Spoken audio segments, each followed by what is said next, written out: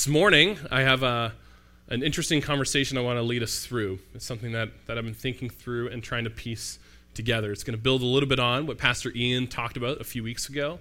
Pastor Ian, over the last couple weeks, talked about a theology of the body.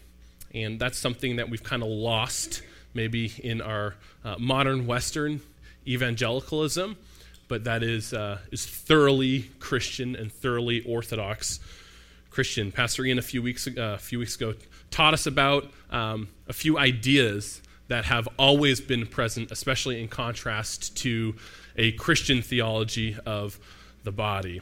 He talked about the idea of Gnosticism being this philosophy that separates the body from the spirit or the soul and says that the body, the physical world, and the physical universe is bad and is corrupt, and what's perfect and good and holy is some sort of like disembodied spirit self. And a lot of religions, a lot of philosophies try to break apart the physical world with the world of ideas and the spirit, and suggest that the means to fulfillment and goodness and perfection is actually ridding ourselves of the physical altogether. That's why monks, they get rid of everything and they just meditate all day. That's the goal of nirvana is basically a detachment from all desire altogether, including any kind of desire that permeates the physical world.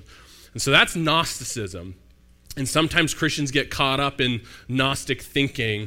You see the language of the flesh and the spirit, and we think that what Paul's describing is the physical versus the disembodied spiritual. But that is not a Christian view of the world. That is not a Christian view of the kingdom of God. It is not a Christian perspective on where we're heading and what we ought to be aiming at. There's a couple breakaways from that Pastor Ian told us about. One was Epicureanism and one was Stoicism. Does anybody remember that at all or remember what those things mean? An Epicurean way of thinking is that the answer to life and fulfillment in life is just to step into the desires of the flesh and enjoy them. It's where you get the idea of hedonism from. Why would we fight against the flesh? We should just step into it. Whatever is there for our pleasure, we should just step into that and enjoy it, because life is meant to be fulfilled through physical pleasures, right? So that's Epicureanism. And I know you're probably thinking about even modern ideas and worldviews and connecting them to that. Epicureanism is just it's been repackaged for years and years and years and years and has been again repackaged today. But the idea of just do whatever makes you feel good is it's a very Epicurean way of thinking. And then that's contrasted with the Stoics. The Stoics historically were the ones who thought that the means towards fulfillment and meaning in your life is to pursue an idea, is to pursue. It's kind of the life of the mind is ultimately the pathway towards meaning and fulfillment. And so you can think of that through the lens of like studying philosophy. Kind of the growth of the philosophical practice was a very Stoic movement, which was that life is most meaningful when we achieve some sort of thought life or understanding of the world through the mind, right? Those are kind of two separate ways to approach meaning and fulfillment and to pursue the kingdom of God in some kind of way, and that have historically dominated and continue to dominate today. And what I want to tell you this morning is what Ian told us a few weeks ago, which is that neither of those pathways are a Christian pathway. Neither of those pathways are aligned with the Judeo-Christian pursuit of the kingdom of God. Something that's really beautiful and unique about the Christian faith and also about the Jewish faith, but more particularly about the Christian faith, and I'll tell you a little bit more about that, is that we actually have a very robust theology of the body, a very robust theology of embodiment. We actually believe that God created the world and he created it good, and so it can't be bad. Everything physical that God created can't be bad. Our goal isn't to kind of distance ourselves from the created world. God made it good and he said it was good, and so that can't be the goal. and trying to distance ourselves away from that. But we also have a thorough theology of the flesh, which is the idea that that there are physical pleasures and desires that we all have, and that when we live into those things, it doesn't usually produce life and life to the full. It usually produces death. We're actually going to see Romans 6 today talk about that pretty explicitly. My hope today in our conversation is that we lead to a point where when we're unpacking Romans 6, it becomes way more understandable to you than when you first read it. Because if anyone's familiar with the entire book of Romans, let alone Romans 6 through 8, you've probably read it countless times and maybe even studied it at seminary, and you still have no idea what the Apostle Paul's saying, and my hope is that today we'll clarify a few things there for us. Today's morning talk or sermon or whatever you want to call this time, I've titled The Lost Ark of Consecration. The Lost Ark of Consecration. Reason I called it this, two reasons. One, this is just a fun play on words, right? The lost art of consecration is what I was aiming at, and then Pastor Ian thought I said the lost ark of consecration, and that connected to the, what's that TV movie series with that famous guy? What's that? Indiana Jones? I lost everyone, didn't I? I unapologetically don't care for Star Wars or Indiana Jones. I know. You can get up and walk out now. I know.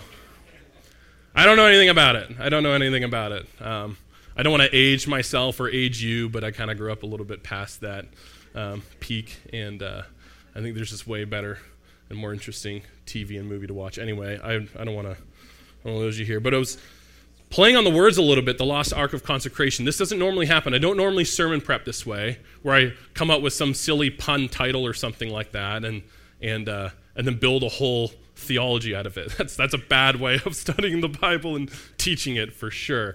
And but today, while there was a connection, just playing with this a little bit, the lost ark of consecration, it brought me to consider the Ark of the Covenant, which is a very Jewish idea. We're going to talk about what that is, what that means. Some of you are familiar, many of you guys aren't. And then we're going to connect it to consecration and the idea of fasting as consecration. And my hope is today that I actually get somewhere useful in this conversation, because I'm still piecing some things together, but there was something that was really, really interesting in it all, and I hope that you can go there with me as I unpack it this morning. I imagine I will fall dramatically short of the goal this morning, which is to offer something coherent in the direction of connecting the Ark of the Covenant with fasting. But if you give me enough time, I think we can probably get there this morning. What is the Ark of the Covenant? The Ark of the Covenant was and would be today one of the most, if not the most, sacred religious symbols and relics in the Jewish faith, and even that of many Christians today. This is a picture of it here. Now, as mostly Protestants in the room, I'm assuming if you attend this church, you most likely grew up Protestant, or you've been attending a Protestant church for a while, or you don't even know what that means, which would probably make you Protestant-leaning. Most of us don't have a box to make sense of relics. Most of us don't have a category in our mind that we understand where to place relics, because we're, presumably good Protestants. But the reality is that most religious people globally have a box or a place to put relics in their mind. If you use the language of relics, they place it somewhere, and it's meaningful and significant to them. My wife and I, a few years ago when we were pregnant with Winona, our 4-year-old, we traveled to Amsterdam, to the Netherlands actually. And my mom's family is from the Netherlands, and so I'm half Dutch, and I got the chance to show my wife the motherland. I had been once before when I was maybe in junior high. And so this was really fun for me, too, to see it as an adult and to explore it as an adult. And we're traveling all over the Netherlands. We're seeing basically everything you can, which is not that much. It's the Netherlands. That's why they all leave and go everywhere else, because there's not a whole lot of land there. And anyway, so the Dutch, we're exploring all the Dutch lands. And when we were Googling things, there was one place we wanted to visit, and it wasn't in the Netherlands. Forgive me, the Dutch people in the room, but the place we were most interested in visiting was actually a place in Belgium called Bruges, or Brugge, or something like that. I don't as people pronounce it different ways. And in Bruges, there was this beautiful, just this picturesque place with this beautiful canal, and it was just like one of those things where you're like, that's made out of a movie. We got to go there. And then we also discovered that there was a movie that was based on this town. It's, what was that called? Colin, what's the guy's name? I'm really good at pop culture. In Bruges was the name of the movie. What was the actor's name? Colin something we all know. Colin Farrell, is that who it is? Okay. You're laughing at me, Andrew. Am I embarrassing myself with pop culture references? Okay. I take that as a compliment. So there's a movie about it, and not that any of that matters, but we were there, and one of the top destinations to visit was this church. Does anybody know what this church is? This church was called the Basilica of Christ's Blood. The Basilica of Christ's Blood presumably is this church that has this relic in it that is the actual blood of Jesus. So we're got to go see that, right? So we go in, and it's kind of unassuming. It's in this town square, and when you walk in, it's this beautiful place, but there's this lineup of people all lined up to see this relic. Go to the next picture, you'll see it. And apparently, according to somebody, there's the blood of Jesus in there. Now, you and I are probably, like good Protestants, kind of skeptical of whether or not that is the blood of Jesus. Don't just say, this is the blood of Jesus, right? It's a pretty good money-making scheme. People are lining up paying money to just go look at this thing and to be blessed by its presence. Now, my wife and I were good Protestants, so we did not spend the money on going up to it. We just watched all the people go up to it, and we just thought negative things about their religious practice, because that's what a good Protestant would do. But it was like this really interesting experience for us as followers of Jesus, as believers, to see the weight and the meaning that Christians, brothers and sisters in Christ, put into a relic. Like a can that maybe has a piece of clothing that maybe has the blood of Jesus but probably doesn't.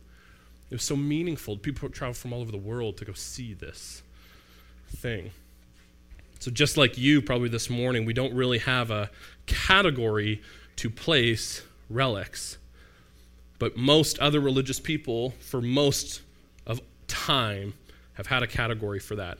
A relic essentially is a representation or an object that represents the manifestation of something good or holy or meaningful. It's a thing that has sentimental value, and it carries a weight to it. Oftentimes it's like it's an item from historical past or connects to some sort of like story, maybe in a people's history or religious history in some kind of way.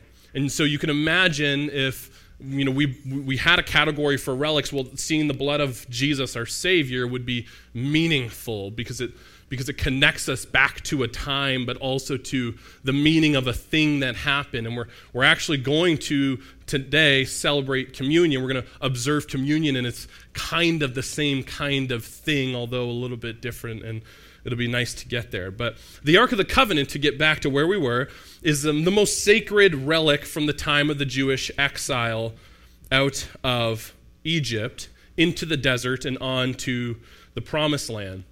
The story is found in Exodus 25. I'm not going to read the story because that would just take forever. For those who know the story, you'll know some of the things I'm referencing. For those who don't, it's a worthwhile story to understand, because what I'm learning more and more and more as I grow in my faith and my understanding of the Judeo-Christian faith, the more I'm realizing that there's so much that I misunderstand about the Old Testament and the story of God through Israel that actually helps me understand Jesus far better. So it's a worthwhile read. But essentially, you have in Exodus 25, you've got Moses receiving instructions on how to build this Ark of the Covenant is what it was.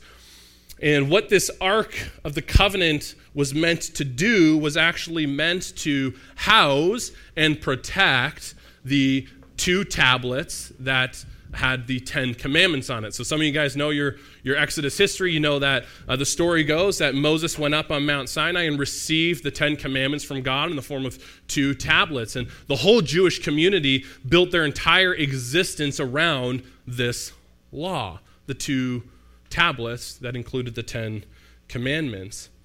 And then what came after that was this decision to build these things, or a command from God to build these things to house this set of tablets that the whole community was formed around. And so that's what the Ark of the Covenant is.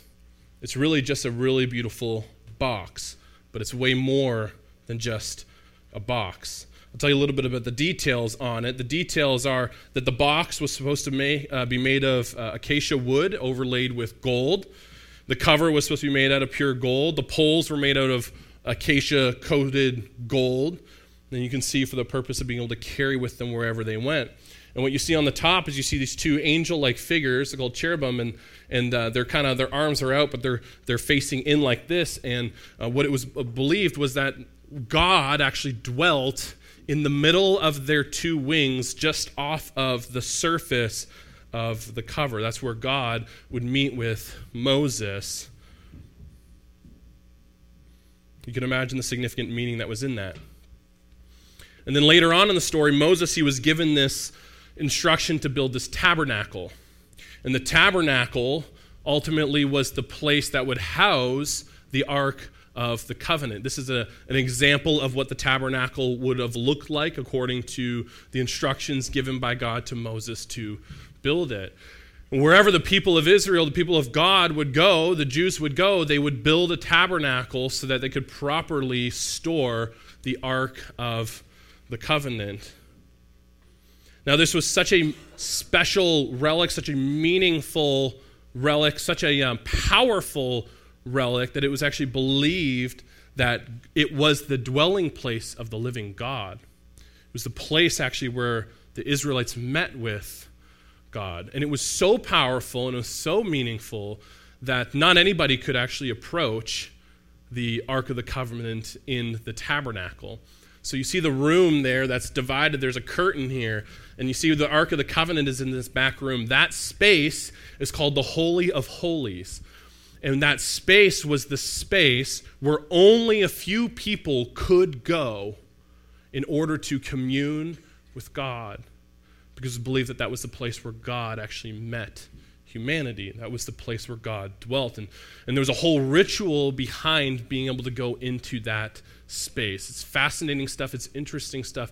Beautiful stuff. And we believe as Christians that this was actually God ordained. This is what he told the people to do. And there's a purpose to that.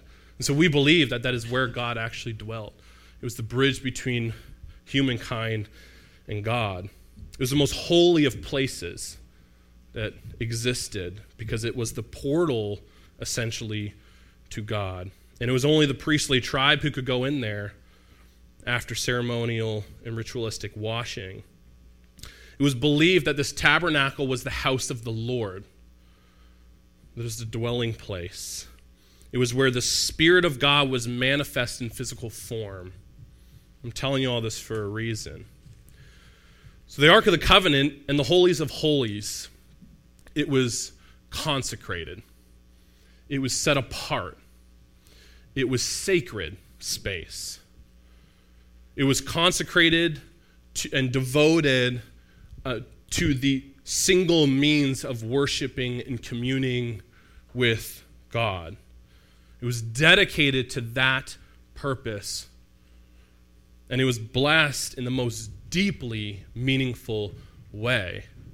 You can imagine the place where the infinite God of the universe dwelt in his creation would be the most meaningful and significant place. It was also thought to be the bridge between the finite and the infinite, us in the creation being the finite and God being the infinite. And it was the bridge towards that. It was the bridge between the broken and perfection. It was the bridge between the righteous and the unrighteous. It was the bridge between the New Testament language is the flesh and the spirit.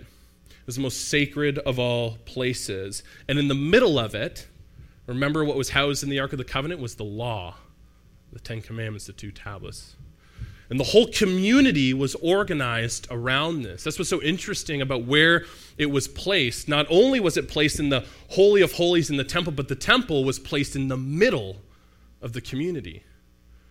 Everything that Israel did was around the center of the temple around the center of the Holy of Holies, around the center of the Ark of the Covenant, around the center of the law that God gave to Moses. In Israel's pursuit of the promised land, in Israel's pursuit of the kingdom of God, wherever they went, they would carry these things and build these things so that wherever it was they were on the way to the promised land, the center of the community was the law given to Moses. And this tends to be true of all worshiping communities. You can see this across all worshiping communities. If you grew up in another part of the world, I spent a little bit of time in Thailand recently, and there's relics everywhere, right? There's temples everywhere. I actually couldn't believe when I was in Laos that like a country and a city that's not that wealthy, every other city block was this majestic temple. And the idea was that the people organize themselves around that which has been consecrated or that which has been set apart as holy. And so this is a very human thing to do. Every major religion does it. It's why we worship idols. It's why we build temples. It's why we build churches. It's why we build mosques. And it's why they're so meaningful and significant. And it's why people are fighting wars over a plot of land. You can understand that now. Sometimes in the Western Protestant framework, we don't get it. But for everyone else in the world, they get it.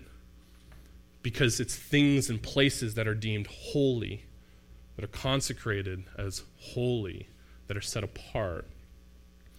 The question we need to ask ourselves in the West is like, what do we consecrate as holy? What have we as a culture consecrated, said this is untouchable, this is holy, you can't mess with this. This is the thing that we organize ourselves around. This is the thing that we organize ourselves around so that if we organize ourselves around this thing, we as a community will stumble our way towards the kingdom of God. What are those things in our community and in our culture? In Milton, Ontario, what do we as a community of people organize ourselves around? That'll tell you what our actual religion is. Asking the question of what's at the center will answer the question of what it is that we actually worship. And I'm not sure in Milton if we really want to answer that question. I think we'd be uncomfortable actually answering that question as a community. It's an interesting community. We're so diverse, we'd probably say there's a million answers to that question because there's not really one thing. And I would suggest that we ought to be aiming at one thing. So then this comes we have the New Testament, and we want to ask the question, what does the New Testament say about all this? And I hope that you're with me still, and I hope you're tracking with me while the thunder roars above. Janice actually told me ahead of time. Thank you, Janice. They never tell me ahead of time when they're going to be doing chaotic things up there, and she did this morning, so I'm expecting it, and it's not distracting, even though it's distracting. Obviously, we don't have a tabernacle. I mean, this is a beautiful space, but it's not built in accordance with the New Testament or the Old Testament guidelines on the temple or tabernacle. We don't have an Ark of the Covenant with stone tablets. We do have a nice wooden cross that we put pins in, and we think that's purposeful and meaningful to be there. But the question for us is, what about the New Testament, and what does Jesus say about all this? Because we don't have those things. We don't organize ourselves in the same way. We need to understand all this in order to actually understand Paul's proper Christology. When we start understanding this, we can start reading things like Romans 6 and many other aspects of Jesus and Paul's writing in Jesus' words, and understand it in far more clear ways. There's so much to say on this, but I'm only going to say a few things this morning so that we get somewhere rather than nowhere. One of the most meaningful aspects of the gospel story that we don't really get and understand if we don't pay attention to this history is that the veil of the Holy of Holies in the temple was torn when Jesus died at Calvary. When you read about the death of Jesus, when Jesus finally died on that cross, one of the things that just snuck right in there is that the veil was torn in the temple. That thing, that curtain that kept the rest of us out of the presence of God was torn. And the idea there, not just idea but reality, is that because of what happened on the cross, now the presence of the living God is available not just to those who can enter into the Holy of Holies. It's actually available to all of us. The implication with that is that there's no more a place where God dwells. There isn't a place for us to go to find God dwelling. Some of us love nature. Some of us would rather sit and drink a Dr. Pepper and watch TV. I won't say which one I am. But God is present there, but he's also present in Dr. Pepper. Am I right? No, I'm kidding. We're talking about fasting. That's not scripture. Don't take that. There's no more a place where God dwells. There isn't a land, there isn't a temple, there isn't a Holy of Holies, there isn't an Ark of the Covenant, and that's the only place God is. The implication of the veil being torn is that God now dwells everywhere. Not just everywhere, though. That's not proper Christian theology. But his presence is manifest and available everywhere. I'm just going to rifle these off because this is thoroughly New Testament theology. In 2 Corinthians 6:16, it says, "What agreement has the temple of God with idols? For we are the temple of the living God. As God said, I will make my dwelling among them and walk among them, and I will be their God, and they shall be my people." In Romans 8:9, it says, "You, however, are not in the flesh, but in the Spirit, if in fact the Spirit of God dwells in you. Anyone who does not have the Spirit of God or the Spirit of Christ does not belong to him." In 1 Corinthians 6:19, it says, "Or do you not know that your body is a temple of the Holy Spirit within you, whom you have from God?" In 1 Corinthians 3:16, it says, "Do you not know that you are God's temple and that God's Spirit dwells in you?" In 1 John 3:24, it says, "Whoever keeps his commandments abides in God, and God in him. And by this we know that he abides in us, by the Spirit whom he has given." And in Matthew 18:20, you know this one, "For 2 or 3 are gathered in my name, I am there." The Christian belief is that the Spirit of God dwells in us.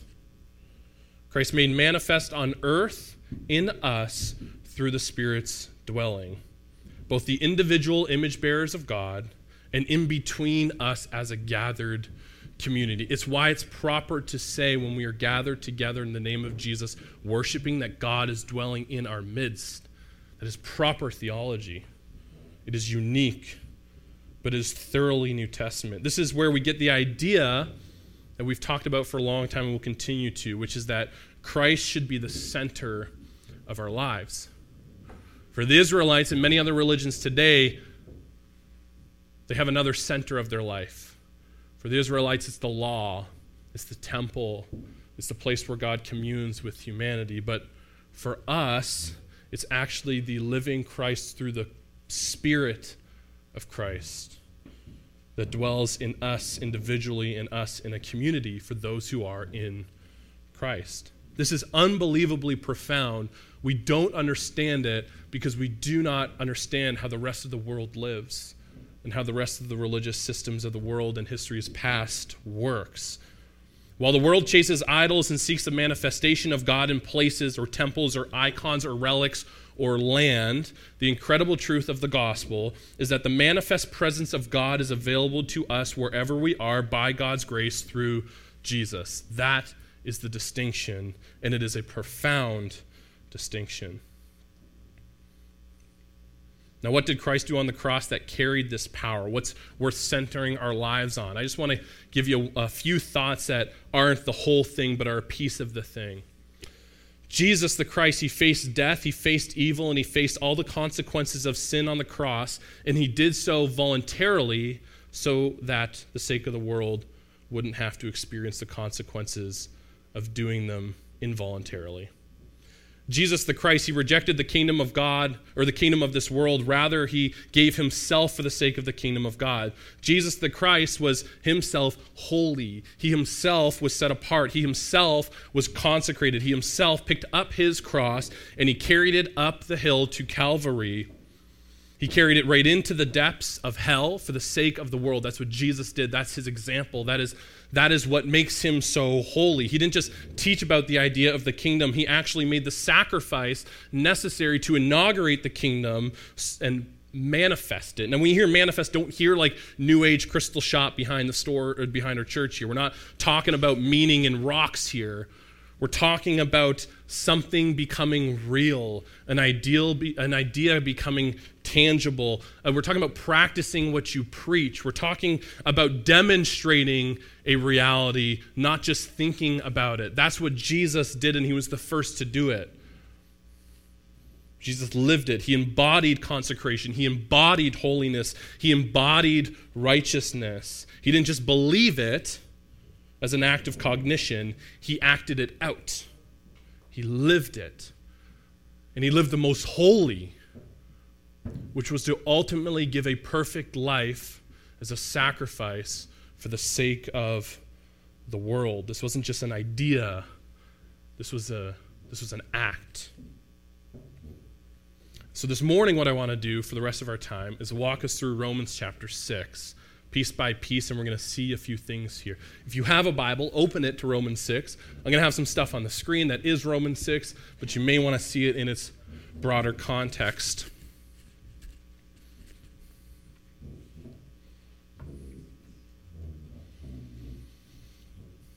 I'm starting in Romans 6, verse 3, just because if I cover 1 and 2, there's just a whole conversation to have there that I don't really want to spend time doing this morning, but it's important because it has a prior context to it. So verse 3, it says, "Do you not know that all of us who have been baptized into Christ Jesus were baptized into his death? We were buried, therefore, with him by baptism into death, in order that, just as Christ was raised from the dead by the glory of the Father, we too might walk in the newness of life. For if we have been united with him in a death like this, we shall certainly be united with him in a resurrection like this. We know that our old self was crucified with him in order that the body of sin might be brought to nothing, so that we would no longer be enslaved to sin." There's a voluntary choice here that we're invited into, that following Jesus is an invitation into. And following Jesus isn't anything unless it's this. And that invitation, that voluntary choice that you and I make one time and day by day is to put to death our flesh. Put to death the ways of sin. To put to death our desires that are not leading to the kingdom of life, so that we can actually be made alive in the way that Jesus was resurrected and made alive. Verse 7, I want to focus on this. "For one who has died has been set free from sin." If we choose death, we no longer are slaves of the death that causes, or that sin causes. The framework here, the understanding here is that if death, or if sin causes death, if destructive patterns of behavior and following bad ideas leads to a life of not fulfillment, but to a death, if it leads to a life of misery and purposeless, then when we put to death our flesh, we will be made alive in Christ. We are voluntarily dying to that, so that we are free from the consequences of it, because there is no consequences. We've chosen the consequence. Do you see how that works? You've already chosen death. There's nothing to be afraid of. There's nothing to lose here. You're free now because you chose it. For those who have died have been set free. You've got nothing to lose. There's nothing to fear anymore. To make this light but maybe clear, choosing to move on from fandom of the Toronto Maple Leafs is to be set free. Right? Dave, you're with me here, right? You're like, oh, this all came together. I get it. We struggle, we angst year after year. It just causes us death. We put our hopes and anticipation and misery. and failure and sadness. Matthew scores a hat trick and we can't win. It's one of those things where it's like, why do we do that to ourselves? And guess what? We can voluntarily choose to not support the least. We can choose to do that. Not that we will, but we can choose that. And guess what? You'll watch these games and you won't feel the pain that you used to feel. You will feel and experience eternal life, right? Life to the full. Wow. I finally chose to follow the Boston Bruins. And look at this, right? Not that any of us are insane enough to do that, but you see what I'm saying with the freedom? Like, when you choose the death, oh, I've already given up on that. I've already said no to that. I'm not going there anymore. That doesn't matter to me anymore. I don't need that for my own purpose and fulfillment. I don't need that for my own identity anymore. I don't need that achievement. I don't need that level of wealth. I don't need that material thing. I don't need it anymore. I've already killed it. I don't have to go and attain it and achieve it and then to feel the emptiness and death at the end of it. I've already killed it. It's dead. It has no grip on me. I'm free. I'm made alive. That's what Paul's saying. And he's saying that's what Jesus did. And when we follow Jesus in that voluntary death to the self, that is only when we experience eternal life and true life and life to the full. We'll keep reading. You'll see it. In verse 8, now if we have died with Christ, we believe that we will also live with him. We know that Christ being raised from the dead will never die again. He can't die again. He voluntarily chose that, and because of that, he was resurrected, and he cannot die again. That's the belief. That's the Christology. And if we choose that, we will not have to fear death because there is life, eternal life, and life to the full. He goes on to say in verse 10, he says, For death has died. For the death he died to sin, once for all, but the life he lives to God. So you also must consider yourselves dead to sin and alive to God in Christ Jesus. Let not sin therefore reign in your mortal bodies anymore, to make you obey its passions. Don't present your members to sin as instruments for unrighteousness, but present yourselves to God as those who have been brought from death to life, and your members to God as instruments for righteousness. For sin will have no dominion over you, since you're not under the law. You're not following the law. You're not looking for your fulfillment and your meaning through the law and through your practices that you're used to and through your, achievement goals and through your status. You're not looking for it anymore. You got nothing to lose here. You're living in grace. And therefore sin has no dominion over you. The desires of your flesh have no dominion over you. You chose to put those to death already. That's the point. In verse 15, it says, what then? Are we to sin if we're no longer under the law, but under grace? By no means. There's a question, well, if I'm saved by grace, do I sin anymore? He's like, no, that's not. You're missing it entirely. It's not a one-time thing. You've chosen to put to death your flesh so that you can be made alive to Christ. You continue to choose to put that to death so that you can experience life and life eternal. That's what grace is. It says in verse 16, do you not know that if you present yourselves to anyone as obedient slaves, you are slaves to the one whom you obey, either of sin, which leads to death, or of obedience, which leads to righteousness? But thanks be to God that you who were once slaves of sin have become obedient from the heart to the standard of teaching you to which you were committed.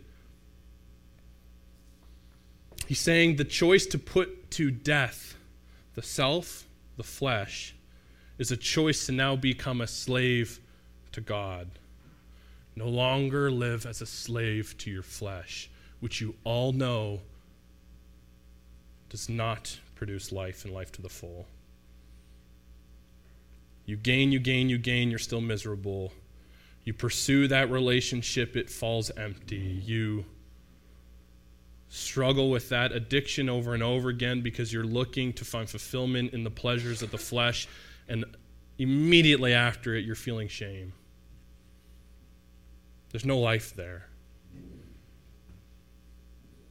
He's saying the decision to put yourself to death and follow Jesus in the pathway of carrying your cross up to Calvary means now you're a slave to God and his ways.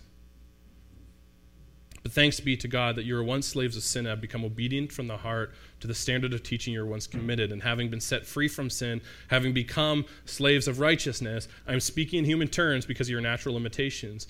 But just as you once presented your members as slaves to impurity and to lawlessness, leading to more lawlessness, so now present your members as slaves to righteousness, leading to sanctification. Wow.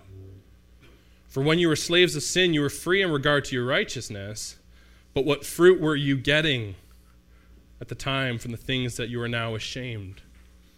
What fruit was being produced in your life? You felt free from the standard of righteousness. You just lived in accordance with your flesh. You chose that path. But the question we all have to ask, because maybe you have a different answer, but I'm not sure it would be that different if we really boiled everything down, is that the fruit of freedom from righteousness does not actually really produce life and life to the full that we're seeking after, that we long for, that is the kingdom of God. Being free in regard to righteousness, the idea there is you don't even know any better, or you just excuse it, you set it aside, you just live in accordance with your pleasures. But everyone who has ever done that and continues to do that knows that that is not what produces fruit. You know that in your own life, because you keep doing it. And you keep finding yourself ashamed, and you keep finding yourself miserable. You keep finding yourself unfulfilled because of these pursuits that don't lead to life and life to the full. And it's only the decision to put to death that way and be made alive in Christ and pursue the ways of Jesus and life of the kingdom that we actually find life and life fulfilled and life to the full. And that's where we have the last few verses that we are familiar with. But now that you've been set free from sin and become slaves of God, the fruit you get leads to sanctification, and its end is eternal life. For the wages of sin is death, but the gift of God is eternal life in Christ Jesus our Lord. So to sum it all up, the lost ark of the covenant might possibly be, in Protestant tradition in the West, the lost art of consecrating our whole selves to God. If we are the temple that God dwells within, then we are to offer ourselves individually and collectively to be instruments of his righteousness. That's what this teaches. And if we do so, we will become holy. That's what it means to be holy. As Christ is formed in us, we further embody the presence of the living God. And as we do so, the community that is organized around us stumbles onward towards the kingdom of God. Because the place God dwells is not the temple, it's right here in our midst. And we will fail our way on the path towards the kingdom if we decidedly put to death our flesh to be made alive in God. We as a church could be anywhere, but we happen to be in the middle of this town, in the center of the community. Ivy Arms is the culture hub of this town. I don't know what that says about us, but it is, right? And I'm not that mad about it, because I'm going to get some Ivy Arms for lunch. My 4-year-old was asking us yesterday, Daddy, can we go to Ivy Arms for lunch? And I was thinking, I don't know, is that a good thing? Is that a bad thing? What does that say about us as parents, me as a pastor? Doesn't really matter. We're going and we're eating some wings, and it's going to be glorious. But the point is, we're right in the middle of this town. God has put us here. And I think he's put us here for a reason. It is really interesting to think about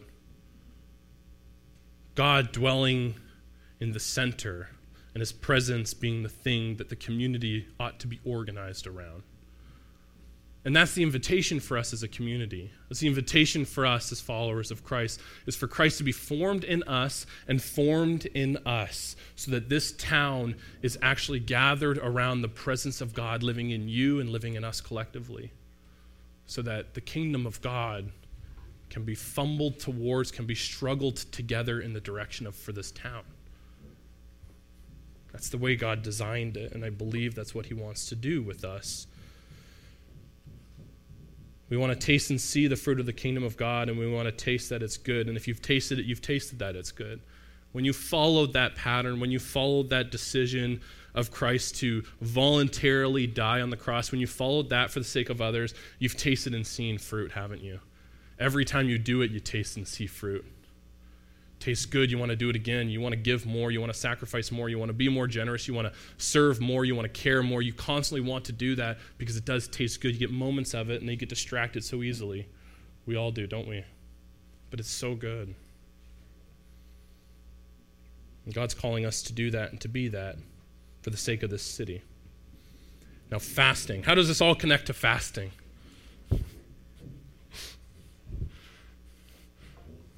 Fasting, simply put, is an embodiment of this belief. It's not just to say with our mouth. Protestants were really good at saying with our mouth. We're really terrible at doing anything about it, aren't we? It's easier that way. Fasting, simply put, is an embodiment of the belief. It's not just saying with our mouth, but modeling with our bodies that we are a living sacrifice. That's what fasting is. It is to practice what we preach about putting God before our most basic desire, like what to eat today. It's putting to death the flesh in order to be alive to Christ. It is starving the flesh for the purpose, the stated purpose of seeking righteousness. It's saying no to the temporal in order to say yes to the eternal. That's what fasting is. It's not the only way to do that. There are countless ways to do that. It's just one of many ways and a very common historical way the church has done that.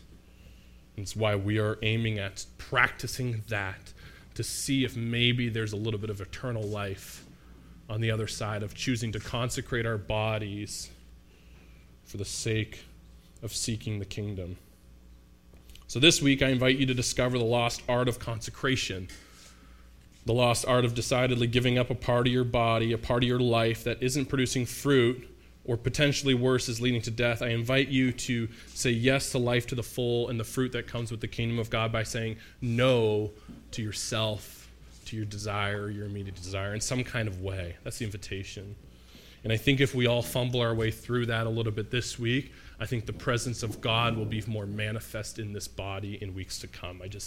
That's the thing. And if you're here this morning and you want to know more about this radical idea of taking up your cross, I'm saying a lot of things assuming that you have some Christian background, but I shouldn't assume that. A bunch of this may have sounded like crazy stuff to you. You may be thinking, you are exactly what I thought, which is a bunch of crazy talking religious folk. I promise you, spend some time together and you'll realize that you're just as crazy. So welcome to the family. And also that there's so much humanity in this. I think there's something for you there. And if you really don't understand what it means for one time in your life to say yes to Jesus in order to say no to the flesh, the idea of baptism, the idea of getting up and stating, this is the direction I'm going to live my life, even though I'm going to fumble my way through it, I would love to have that conversation with you and walk you through that pathway, because it's a beautiful one. And I believe that eternal life in the kingdom of God is on the other side of it.